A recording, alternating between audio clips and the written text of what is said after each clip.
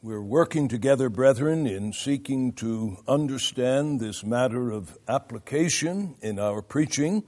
I set before you in the previous hour the fourth of our 7 axioms relative to all of our preaching.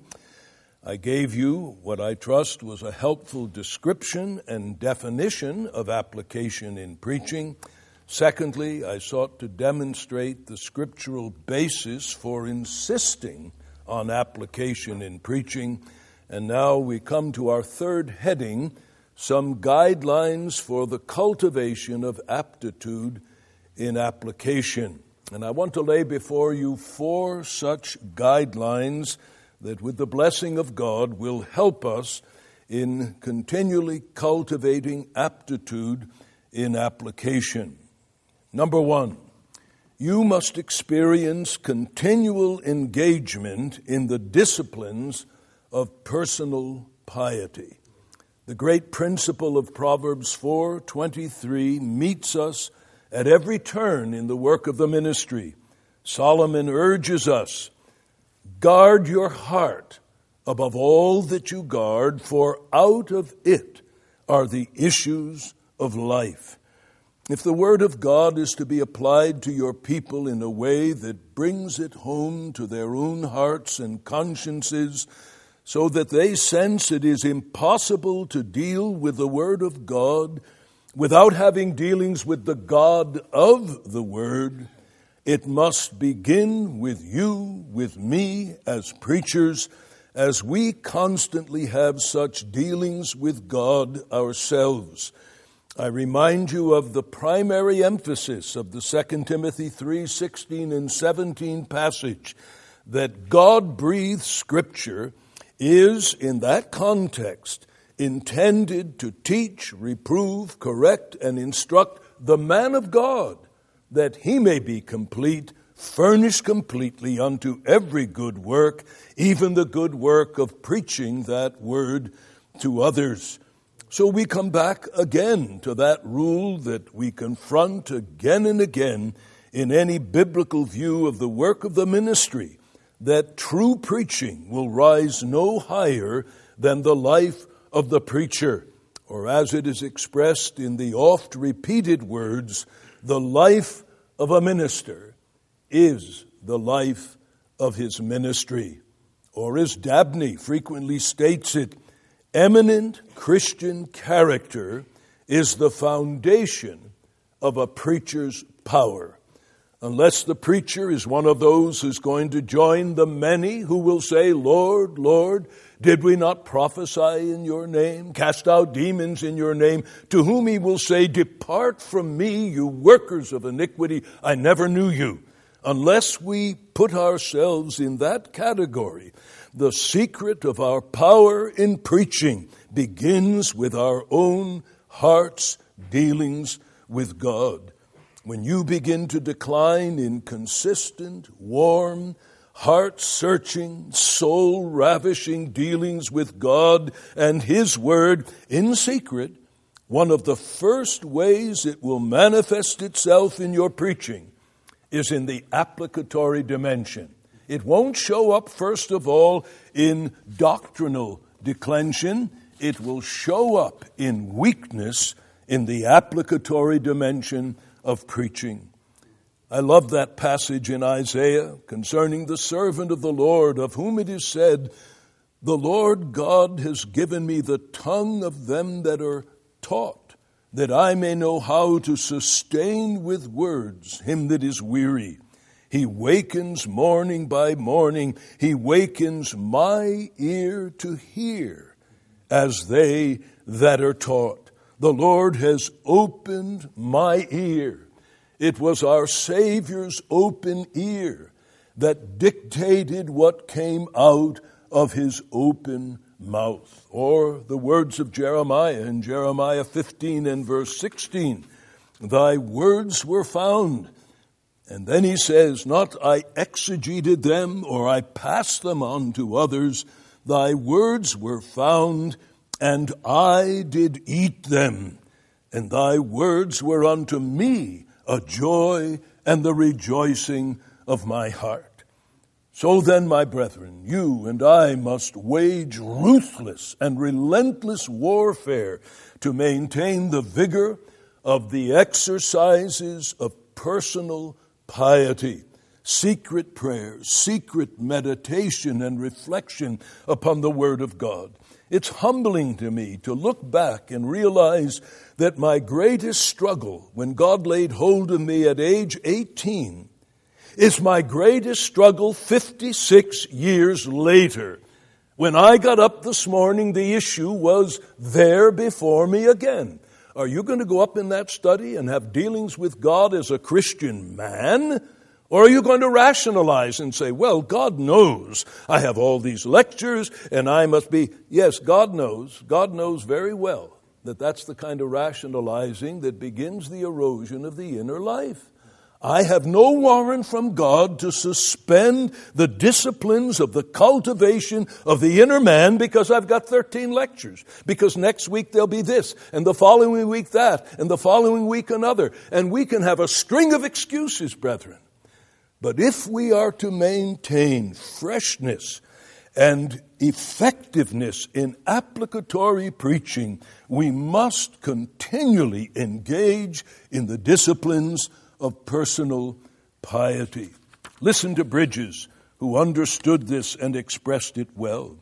We need scarcely remark that this interesting style of preaching, he's talking about applicatory preaching, presupposes a personal acquaintance with these exercises and an individual interest in their privileges. It is experience alone that qualifies the minister for usefulness by enabling him to touch the tender strings of the heart and to suit his instruction to the different cases, trials, and circumstances of his people. When he has, as Whitsius beautifully observes, not only heard something, but seen and handled and tasted of the word of life, and has been taught, not by mere speculation, but by actual experience, what he has thus found out, he safely inculcates from the assured persuasion of his mind and applies to every case from his own knowledge of what is suitable to each. He must therefore expect his full portion of painful exercises, not only for his own humiliation, a most needful preparation for his success, but also, like his divine master, and then he quotes from Isaiah 50, to give him the tongue of the learned, that he may know how to speak a word in season to him that is weary. His taste of the innumerable trials, fears, complaints, and temptations of private Christians will alone enable him to prescribe the specific remedy for each varying complaint and to exercise the sympathy of membership with them all. I always tremble when I hear a young man say, well, I have a sense that God is preparing me for a larger ministry. I say to myself, you young fool, you're asking God to throw you into the tumbler. You're asking God to bring you into baptisms of trial and testing, because to the extent that we are able to say, here I proved God's grace to me in this trial and in that trial, we are able to apply the word of God with power to the hearts of our hearers. Again, listen to Murphy. Thou therefore which teachest another, teachest thou not thyself? Is the scriptural rebuke for neglecting this duty. And the duty is, his heading, the pastor should cultivate his piety by preaching to himself. When the preacher delivers the message of God, he should never separate himself from his audience as if he were not addressed. He needs the communications of grace as much as his congregation does. His own experience of wants, of sins, of trials, and of blessing should be brought into his discourses. His own faults should be kept in view and rebuked as sharply as those of his audience. Diligently should he listen for the voice of God as addressed to his own particular case, and then reiterate that voice from the sacred desk. This rule given by another should ever be his guide. Quote, "In your preparations for the pulpit, endeavor to derive from the subject on which you are about to preach that spiritual benefit you wish your hearers to receive." And he goes on expanding upon that and then concludes by saying, then if his discourses arise out of his own experience and are shaped so as to meet his own wants, they will assuredly also be applicable to the great body of his Christian people. So, if we would cultivate increasing measures of usefulness and skill in application, here is the first requirement: continual engagement in the disciplines of personal piety. But secondly, you and I must experience continuous engagement in the disciplines of pastoral intimacy. It is obvious that much of what is found in the Gospels of the recorded discourses of our Lord and in the epistles of the apostolic directives to the churches grow out of real pastoral intimacy with men. When our Lord knows that some of his own disciples are vying for position and jockeying for influence, he gives them a sermon on humility. When he knows that the hearts of the disciples are fearful and unsettled, he gives them an extended message of comfort. John 14:1 and following.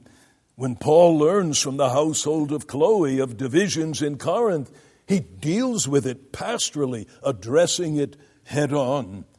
His awareness of Timothy's temperament, even his physical constitution, gives shape and ethos to his letters to his son in the faith called Timothy. And so it must be with us. If the truth expounded is to find its mark in applications which are presently relevant, you must know, you must have some sense of the state of your people. If they are confused, discouraged, if they are indifferent, presumptuous, tempted, distracted, you and I must seek to get under their skin and behind their eyeballs, and then give our applications in terms of what we know of their real needs. When you're engaging in the disciplines of pastoral intimacy, you'll carry your people with you to the study and to your desk. And as you have worked through the disciplines of accurate exegesis and begun to hammer the sermon into form and structure that we trust is perspicuous, you're asking yourself, how will this that I'm seeking to construct fit John in his need, and Mary in hers, and Mr. So-and-so in his? And so your mind will be drawn in terms of the avenues of application, in terms of the extent of your knowledge of your people. In our reaction to the shallow, shabby public preaching in our day, we must not overreact and so bury ourselves in our books and our studies and our homiletical disciplines to be out of touch with where our people are. And there are times when we may have to give up some dimension of study that would be profitable to us and possibly eventually profitable to our people. But that 2 hours spent in going into that home, making that hospital visit, will bring us into a level of intimate acquaintance that will be more than rewarded in our ability to give more definitive, pointed, relevant application in our preaching. Murphy writes, "There are peculiarities of thought and feeling in every human breast, and also those which lodge deeply in the hearts of classes of society. There are national feelings which make his country dear to the patriot, and the exile far from his home. The poor have a fellow feeling in their trials. Youthful affection has its strong and endearing ties. The inebriate sees strange charms in the intoxicating cup. Men of business are held by bonds not easily broken. Even fellowship in sin lays hold of the deep springs of the heart. It would be the preacher's wisdom to try to understand these feelings, to get near to them, to sympathize with them, and to use them in his efforts to bring the truth home to the conscience. He should put himself in the place of those to whom he preaches and get his heart to beat in unison with theirs, and thus influence them by the motives of the gospel. And then he goes on in that entire next page to amplify that direction. Then he closes by saying something that I wish were true, and it may have been true in his day. He says, such preachers, and only such, will be certainly efficacious in such preaching as necessary to the filling of the churches. Were such preaching universal in our time, not only would our churches be filled to overflowing, but thousands would have to be built. For you may depend upon it, there's never a man who preaches intelligent truth and preaches it with a living sympathy with men that people do not flock to hear. I believe to bind your conscience to a statement like that would be cruel. We live in a day of apostasy. The light that has been in us as a nation has become horrible darkness. I'm convinced that in other days, some of you men would be busting down walls because of the kind of preaching you give your handful of people week after week, month after month. But the fact that we live in barren days does not change what our task is. We are still to give ourselves to it as though we were preaching to hundreds or even to thousands. And if we're going to have applicatory preaching that touches our people where they are, we must not only engage continually in the discipline of personal piety, but in the engagement of the discipline of pastoral intimacy. But then thirdly, if we are to cultivate our ability to apply in a telling way, you must experience continuous engagement in the disciplines of intellectual industry. Preaching, in great measure, as I said yesterday, is an imitative art form. And you and I need to keep ourselves in touch with those who are and were masters of application, who cultivated the art of application in such a way that when we read them, there is a kind of spiritual contagion, and our minds are opened up as we follow the track of their minds and see how they applied. Books, tapes, living preaching, it's in this area, of course, that the Puritans are of peculiar help to us. They were masters of deep, varied, comprehensive, and searching application, both in the what we would call the more negative aspect, as well as in the consolatory and the comforting aspects of applying God's truth. And you have in your notes that article by Art Lindsay on the importance of application, and it focuses particularly on the benefit to be received in this area from the Puritans. And I urge you to read that article in its entirety. I'll not quote from it, but I would especially recommend, as you're thinking of what men can I go to learn from them and absorb from them something of this art of application. Certainly Matthew Henry, Brooks, Flavel, Spurgeon's sermons are masterful illustrations of deep pastoral application. He's able to take, as it were, the most timid sinner by the hand and gently lead him to Christ. At other times he's able to take the most hardened, insensitive sinner and put a bomb in his britches. And you see, sir, the tremendous spectrum of Spurgeon's ability to do this. Richard Baxter, Calvin's commentaries. I mean, people have this misconception the Calvin of the Institutes is all they know. Read Calvin's weekly sermons. That's what his commentaries are. Someone took them down in shorthand. There are only, I think, 3 in the entire set that went to print as literature. The rest is recorded sermons. Imagine that guy that was able to sit there in shorthand and take that out. It was fascinating to me the first time I read of this by the man named Parker, who's a real Calvin scholar. And you see the practical applications again and again in Calvin.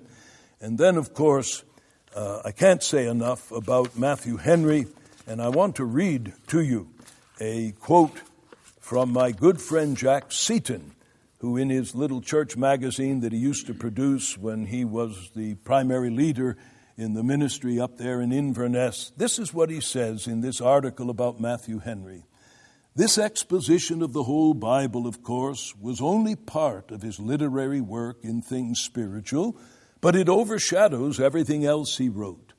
And now Mr. Spurgeon seems to be saying, as he takes a deep breath at the commencement of recommending expositions in his first lecture in Commenting and Commentaries, quote, "First among the mighty for general usefulness, Matthew Henry." Few would disagree with him. How often when a passage has been exegeted in the study, expounded precisely to our minds, overlaid with all the science of hermeneutic and textual evidence, have we still lacked the one thing needful, that clothing of the whole with warm flesh and blood. And we found it in the pages of Matthew Henry. And that's precisely what he intended his work to be. Quote, "When the stone is rolled away from the well's mouth," he says, "by a critical explication of the text, still there are those who would both drink themselves and water their flocks, but they complain that the well is deep and they have nothing to draw with. How then shall they come by this living water?" So he explains, some such may perhaps find a bucket here or water drawn to their hands, and pleased enough shall I be with this office of the Gibeonites to draw water for the congregation of the Lord out of these wells of salvation, end quote. That office has been well discharged as the testimony of generations of able men witness. Isaac Watts, Philip Doddridge, John Ryland, William Romaine, Adam Clark, Robert Hall would all gladly take their stand on that. Robert Hall's biographer relates how that eminent pastor, quote, "for the last 2 years of his life, read daily 2 chapters of Matthew Henry," end quote. Whitfield read through the commentary 4 times and often on his knees, while Spurgeon designates William J. of Bath as, quote, "Matthew Henry preaching," end quote. The great Mr. Henry, Whitfield called him, and all should want to add an amen to that. And then, of course, I must mention Jonathan Edwards. You've heard the statement. All of his doctrine was application, and all of his application was doctrine. When you want to find judicious uses of a passage, read Edwards. And even if you're not reading him for the specific passage you're preaching, read Edwards to learn the art, the skill of proper application, extrapolating the principle that can be driven home to the conscience and the affections of your people. But then fourthly, here's my 4th word of counsel. If we would develop more and more skill in application, you must experience continuous engagement in the disciplines of homiletic sedulity. And that's where I allowed my, if not alliteration, my verbal parallels to get a little bit out of hand, I understand it. Disciplines of personal piety, disciplines of pastoral intimacy, disciplines of intellectual industry, and disciplines of homiletic sedulity. Gave me a chance to show off a fancy word. Sedulous is the quality of working hard, working steadily, being diligent. And this aspect of sermon preparation will cost you pain and labor.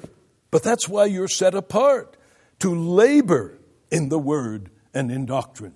Some books, some themes, the preaching of some narrative passages are more obviously applicatory than others. Obviously, you ought to be able to find your applications a lot more simple preaching the last 3 chapters of Ephesians than the first 3. Because it is dense application of the glorious salvation of the new humanity that Paul has expounded in the first 3 chapters. So there will be books and places in the preaching of books, themes and Bible characters, aspects of narrative preaching where the applications, in a sense, just jump out at you. There are other times they are buried, they are hidden. But if you're convinced that you have not preached until you've brought the Word of God home to the consciences of your people, you will spare no pains to make sure that if anyone leaves saying, "What was that all about?" they will have an answer readily at hand. So we've considered together a definition of application, the biblical basis for application, these 4 basic guidelines for the cultivation of application. Now we come in the 4th place to take up some concluding observations and counsels concerning application in preaching. And I have 8 of them to lay before you. Yes, and I will be done before the hour. Number 1, make this aspect of preparation a matter of earnest prayer. Brethren, we're slow to learn that the rule of God's kingdom is that to which our Lord himself subjected himself in his voluntary humiliation. The Father says to the Son, "Ask of me, and I will give you." The very thing that is his right, he must ask for it in order to receive it. Ask of me, and I will give you the nations for your inheritance and the uttermost part of the earth for your possession. We need to plant our feet again and again on such texts as Matthew 7:7. Ask, and it shall be given you. Seek, and you shall find. Knock, and it shall be opened unto you. And how many times must it be written over our barrenness in the area of application? You have not, because you ask not. James 4 and verse 4. So my first word of counsel is make this aspect of preparation a matter of earnest prayer. Plead with God that you might see the avenues from the text or theme into the lives and consciences, the affections of your people. Plead with God that in the act of preaching, as your mind is warmed by the friction of the truth you're conveying to others, and as your heart expands as you interact with your people in preaching, that God will give you arrows of application that you never thought of in the study. Often I write in my notes at a point where I just have a sense in the study there is more by way of application. I write in the margin, God, choose my arrows for me. Choose them for me as a reminder in the act of preaching that God may give to you even additional applications to encourage, to strengthen, to bring conviction and rebuke to your people. Secondly, second word of counsel. In working out your applications, remember, consider the real and diverse categories of people attending upon your ministry. Think of them in your preparation as well as in the act of preaching. And there's where the Puritans were of great help, going back to the art of prophesying, Perkins' work, etc. Remember the three main divisions of mankind. To some degree, they are present in every service. There is the church and the world, the visible people of God and the non-professing unconverted among you. Paul assumed in 1 Corinthians 14 that the uninstructed and the unconverted would appear in the assemblies of the people of God. Then there is the true and the false member of the church. Though charity may call them all what they profess, and that's why the apostle can address the epistles as though everyone in every church was the real deal, but he wasn't stupid. That's why he says to such people, don't be deceived. He recognized that within churches addressed as the saints in Christ Jesus, there were some who were false members. And he urged them, be not deceived. And you have that situation every time you stand before your people. And then thirdly, there are the various stages of growth among the true people of God. You have babes. You have young men. You have old men, 1 John. You have the well-instructed. You have the ignorant. You have those who are grieving the Spirit, and their ability to receive truth is hindered, Hebrews 5, 1 Corinthians 3. John Owen said, there are many dangers to be avoided, that none who consider these things be troubled without cause, or comforted without a just foundation. He was setting out the marks of the truly converted in relationship to dealing with sin. This is taken out of volume 6. And so he said, many dangers to be avoided, that none who consider these things be troubled without a cause. He recognized you have some sensitive souls. Anything searching upsets them. But there are others who are comforted without a just foundation.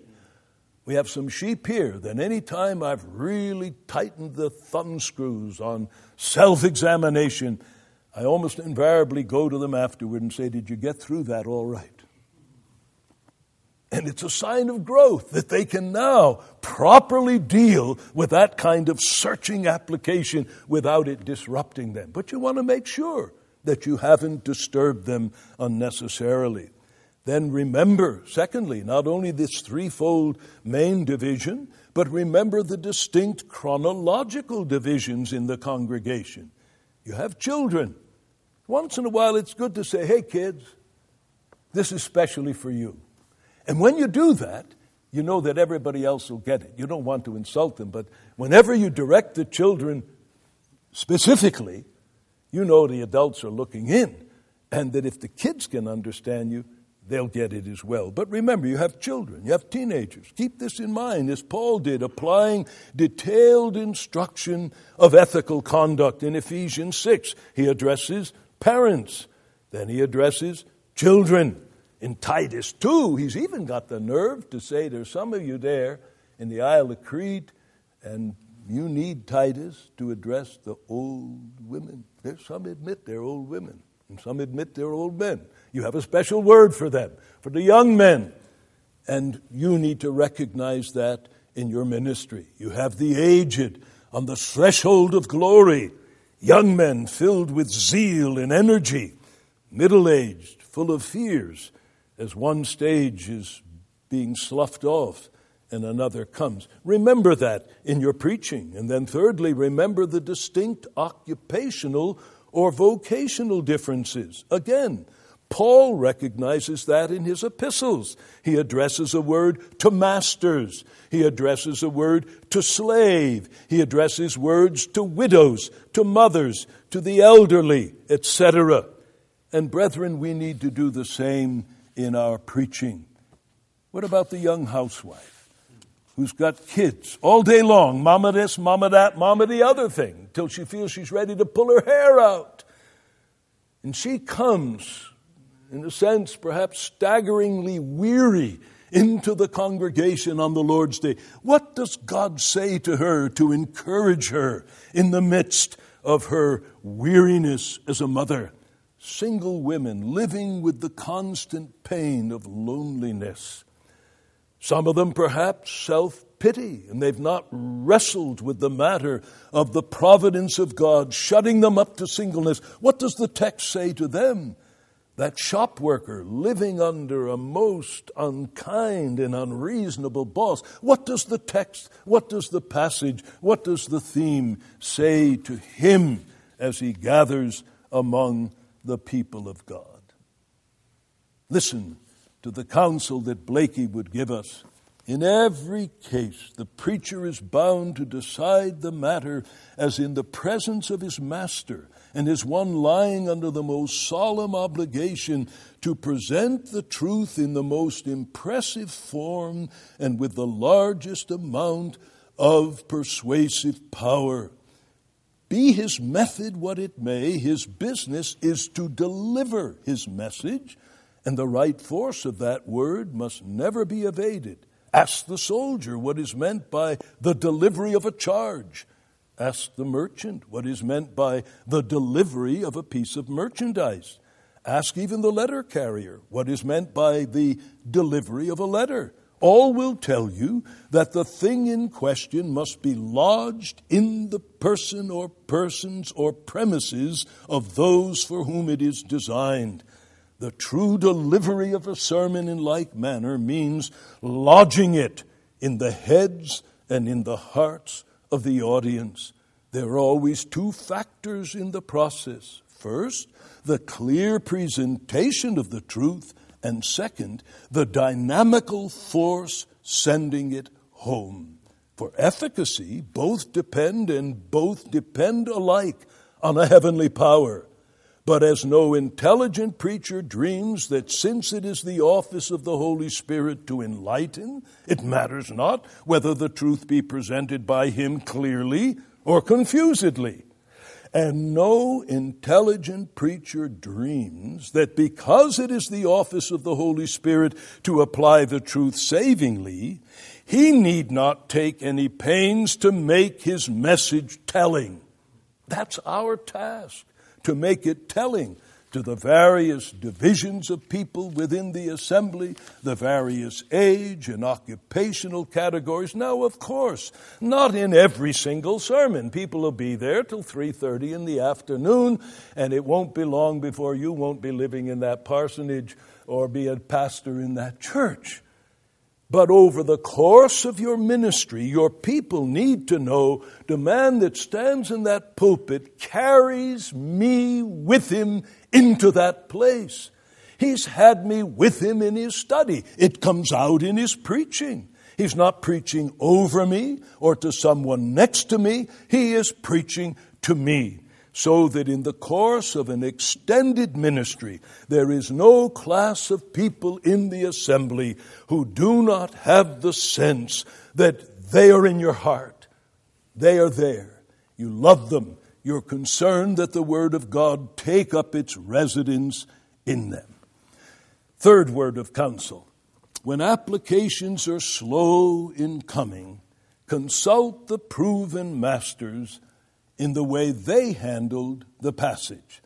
And I've mentioned to you who those proven masters are, and this is where the textual indexes at the end, or indices, however you pronounce it, at the end of the sets of your Puritan books of Manton and Goodwin and Owen will be most helpful. I have found at times some very, very helpful material. It means sometimes a lot of looking up of things that don't lend any real benefit to you. On the other hand, you come across a jewel, and it's been worth all of the effort. One brother writes, "Next after the Bible, read and study Edwards, whom to understand in theology, accommodated to use, will be as high praise in theological science as to understand Newton's works in accommodation to modern uses of natural philosophy." Study models such as Edwards in application. They are original, multiform, and powerful beyond measure.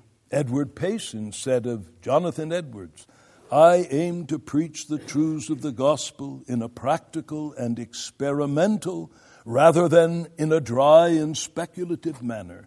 The books which I have found most useful to me are Edwards' works, Brainerd's life, Newton's letters, Owen's treatise on indwelling sin, mortification of sin in believers, and the 130th Psalm. That's what's gathered in Volume 6.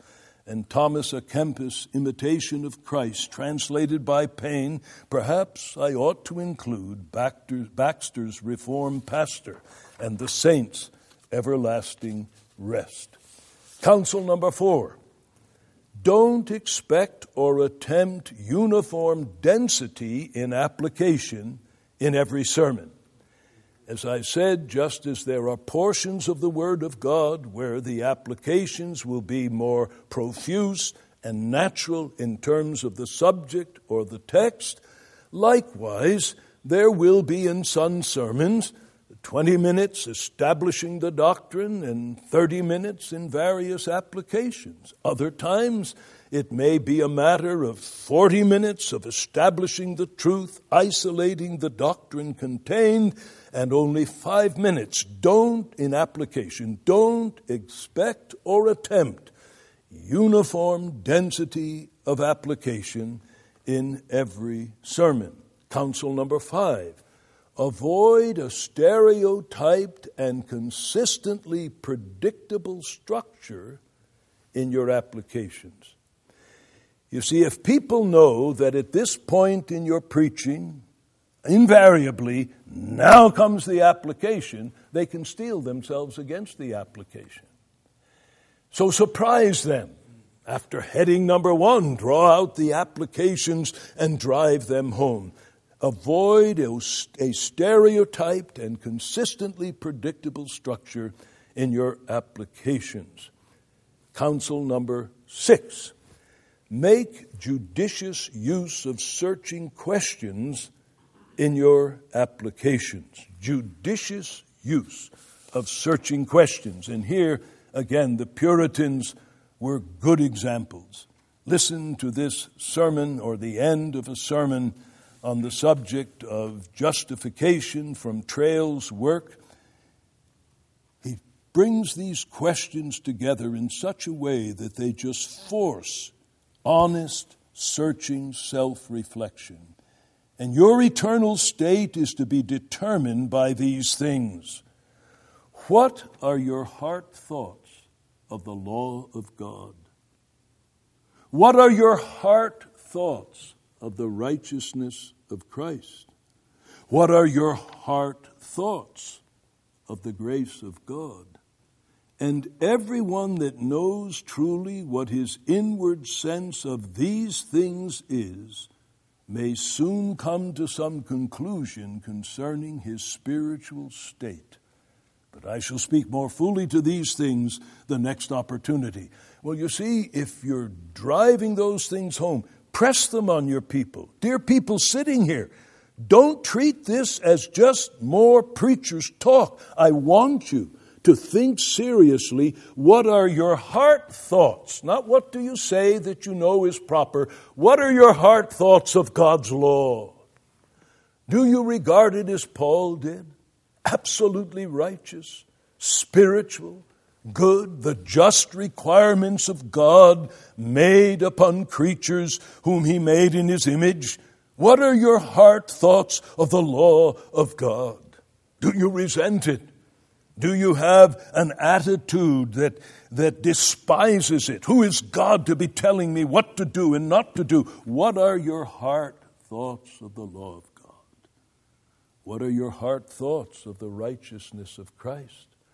The righteousness comprised of his perfect life, his death under the curse of the law, that righteousness which alone can answer to the demands of a holy and just God. What are your heart thoughts of that righteousness? Do you see it as the only thing in which you want to be wrapped up when you stand before the living God? What are your heart thoughts? Not what do you glibly say, my friend, but what are your heart? You see, press the questions until people are pinned, as it were, to the pew in self-reflection on these critical matters. Make judicious use of searching questions in your application. And then, my seventh word of counsel is this: be prepared to pay the price of consistent, close, applicatory preaching. And I emphasize again, both in the more searching as well as in the more consolatory dimensions of that preaching. You'll be accused of arrogance in attempting to play God. I know, been accused of it. You will be accused of unbelief. You're not trusting the truth to do its own work. You feel you've got to help God by that kind of application. Well, so be it. You'll be accused of fanaticism when you demand that people feel something when you preach, that you're seeking to bring the word home to their feelings, to their wills, to their consciences. You'll be accused of browbeating your people. I know, been there, had that accusation. But if before God, you can say, Lord, I know that you alone can make the truth effectual in the heart. But you've laid upon me as your servant the responsibility to bring the word close to the affections as well as to the judgment and understanding of my people. Those who are the true people of God over the years will come to appreciate you and thank God for you. And when you can have saints that you've traveled with them for 40 plus years as I have, look you in the eye and say, Pastor, we're going to miss you when you leave. Under God, you've kept us in the way to heaven. Then you say, let people say what they will. Amen. Let them say what they will. I'm going to present these people before my Savior as a chaste virgin. And you say, Lord, give me grace. With David, you say, I shall be yet more vile. So be prepared to pay the price. You'll be accused of all kinds of things. But then remember Paul. It's a very little thing with me if I be accused of you or of man's judgment. And then counsel number 8. Pray for and expect additional applications to come in the midst of preaching. Now, if the Lord spares me and we continue these modules and I get into the section on the act of preaching itself, one of the points I will want to make is that there is a qualitative difference between what you carry out of your study in your manuscript, in your notes, in your outline, and what you should expect to happen in the act of preaching. And I will try to demonstrate biblically and experientially why I take that position. But growing out of that is this counsel with regard to application. Pray for and expect additional applications to come in the midst of preaching. When you're looking into the eyes of your people and you see a given individual that you didn't think of their need in the study, but you know what some of those needs are. You couldn't carry all of the needs of all of the people in the full extent of your knowledge of them, but in the act of preaching, you see their eyes and their spirit is reaching out to receive what Christ is giving them through you. And there on your feet, you see an avenue from the text or the theme that is answering exactly to their need. Well, you see, if you're not coming into the pulpit praying for and expecting additional applications to come in the midst of preaching, you will be tempted to quench the Spirit and to push that thing aside and say, well, no, that's not in my notes. I can't trust myself to freewheel it and to wing it. No. Those are dimensions of the Spirit's operation, and you are God's servant. I have here in my notes to tell of an incident that happened years ago along this line. I was preaching on the life of Elijah, And I came to that section on Gehazi and Naaman, and the point I was making was that here in this passage we have the record of a pagan who became an Israelite and an Israelite who became a pagan. For that period of time at least, Gehazi acts like a pagan. God is with his servant, but God doesn't see me when I go and lie to Naaman and take the goods from Naaman. And I pressed home that that is the root of our sin as the people of God, when we become temporary pagans and we act as though God is in some place other than where we are. And then when I got specific, it was the strangest thing. I felt impelled to take a woman and not a man. Generally, if I'm dealing with sexual uncleanness, I go after the men. But I said, you're a woman, a married woman. And you've acted like a pagan as though God didn't see you when you entered into that illicit relationship and when you violated your... When I was after it, I wondered to myself, why did they say a woman? When I was done, we had curtains over the stage of a school we were meeting in, and I always had to walk behind them and down some steps. When I started to walk behind the curtains, a woman met me, threw herself into my arms, and she said, Pastor, I'm the woman. I'm the woman. So what are you talking about? She'd committed adultery. Her husband had no idea. No one knew. That's the kind of thing. Now that's a dramatic, unusual thing. I don't have that happening 3 times a month. But it underscores the principle, brethren, and less dramatic things have happened again and again. It's a wonderful thing when someone meets you at the door and says, Pastor, I was about to call you and set up a counseling session. But that application of the word this morning was exactly the issue I was going to come and see you about. I don't need to call you. Specific, pointed application. And many times you will have no idea how tailor-made it is to one of God's servants, one of his people. So, brethren, in this matter, this is my 8th and final word of counsel. Pray for and expect additional application to come, even in the midst of preaching. And I have to confess that in the midst of so many pressures and responsibilities in these days, I've taught and preached myself under conviction that I've allowed this area of application to slide somewhat.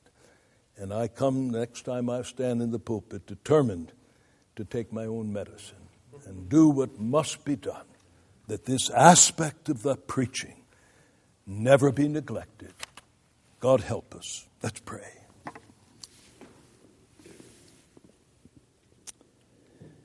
Our Father, we're so thankful that we have your word as a lamp unto our feet and a light to our pathway. And as we have been wrestling and thinking, reflecting on this matter of our solemn responsibility to bring home the word to the feelings and to the wills of your people, we pray you would forgive us where we have failed, where we have not been willing to do the head work and the heart work necessary. Give us help, we pray, that your word will indeed come home closely and powerfully to the hearts of all of our people, week by week, month by month, year by year, that we may help your true people on their way to heaven, and that we may be used of you to call out your elect. O God, we know that we live in a day of small things, a day when in great measure all around us you are giving men over to their sins, and there is apostasy in the church, and there is frightening moral declension in society. But our God, we know that our task does not change, and so we cry to you, give us grace to be the men and the preachers we ought to be, to the praise of the glory of your grace. Hear us, we plead, in Jesus' worthy name. Amen.